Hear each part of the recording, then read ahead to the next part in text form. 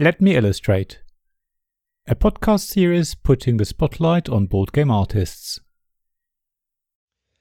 Hello, thanks for having me on the podcast, Oliver. My name is Rob. I'm the head design and artwork person at SDR Games. I make all the games that come out of Laurie's brain look pretty, which is good. I've been doing this since 2019, really, so relatively recently doing games, but I've been a designer and illustrator for many years, approaching 2 decades, and it's a good way of making a living. It's fun, it's varied. I got into it just at the beginning of the pandemic, so probably around the time when everyone's thinking about doing something a bit different, bit of a change of direction, reassessing their lives, all that sort of stuff. Our first game was Pugs in Mugs, which was a collaboration with a little design agency, Don't Panic Design. It was designed by their head honcho, Stuart, and we thought, look, we've got some time. I was on furlough at the time, which was ruddy marvellous, because it gave me the opportunity to pursue something that otherwise I might have been a bit more cautious about. So we got stuck in virtually all remotely. We're talking to each other on Discord and so on. And we released that game during the pandemic, which is pretty cool. The style I'm best known for really is probably bright, sort of cartoon style.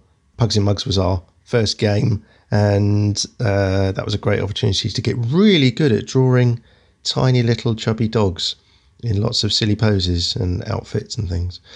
And that was very, very bright, lots of colour, lots of sort of clean line, cartoony style.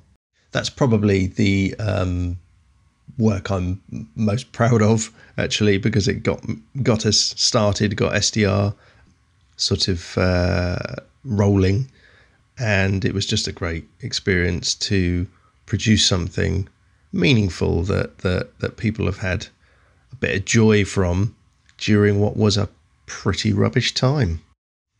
When I'm creating the artwork, obviously it has to be relevant to the game that we're producing, but I like to try and inject some fun and some visual flair and create things that I would like to look at and I would like to hold in my hand if it's a card or whatever.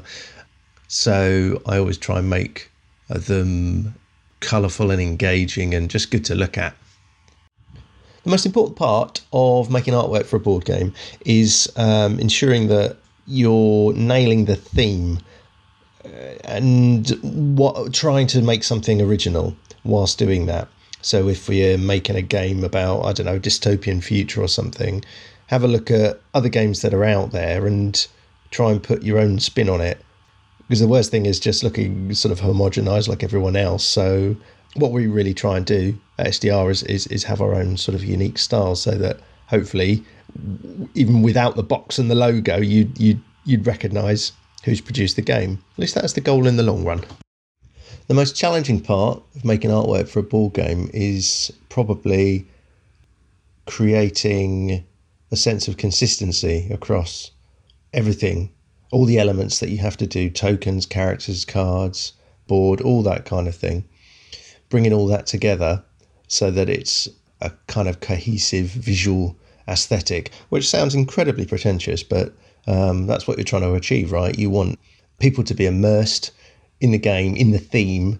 It's not just a set of mechanics. It's something that you want to pick up and look at. It's tactile, and it's fun. The longest I worked on art for a game was probably, again, Pugs in Mugs. It was our first game, but it was, compared to Earth Rising, it was more labour intensive in terms of illustration. With Earth Rising, there was a lot of photography manipulation and sort of graphic design, whereas Pugs in Mugs was 80% illustration, and I'm borderline OCD perfectionist, so it took a while. I was at it for, not solid, but I was working on it for over a year, which makes it all the better when we completed it and got it out there. It was very satisfying. In my view, more board game artwork should have its own distinct style. There are a lot of games out there that they have a look and a feel about them which is very Hollywood movie concept art, very slick. But once you've seen it 100 times.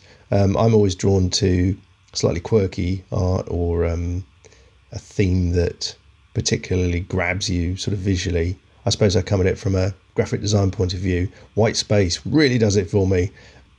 There are a few games out there where there are these almost white boxes with sort of minimal art on them, and it just looks really slick, and it jumps off the shelf more readily than something with sort of kind of overworked visuals.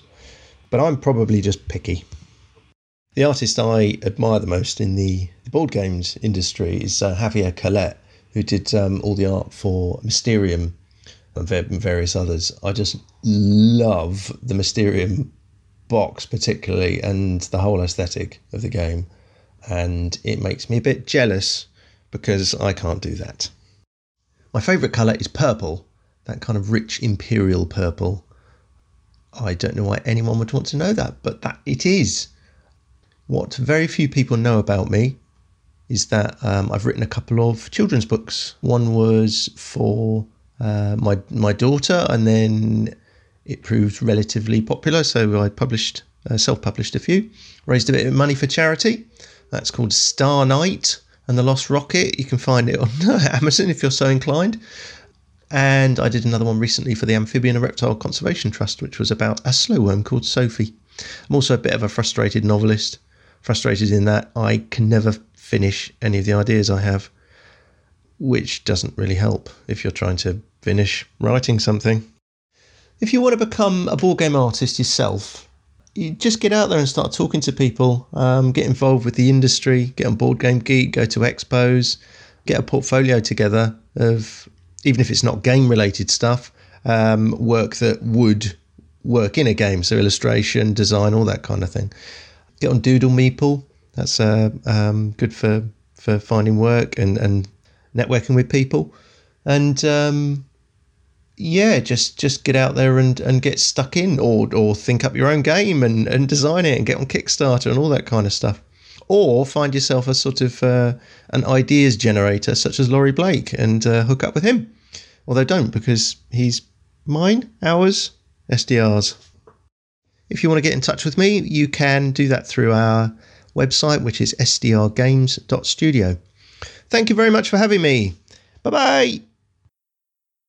This podcast was made possible by the generous help of my Patreon supporters. Royal Patrons Nicholas Higgins and Sean Newman. Castle Guards David Miller and James Naylor.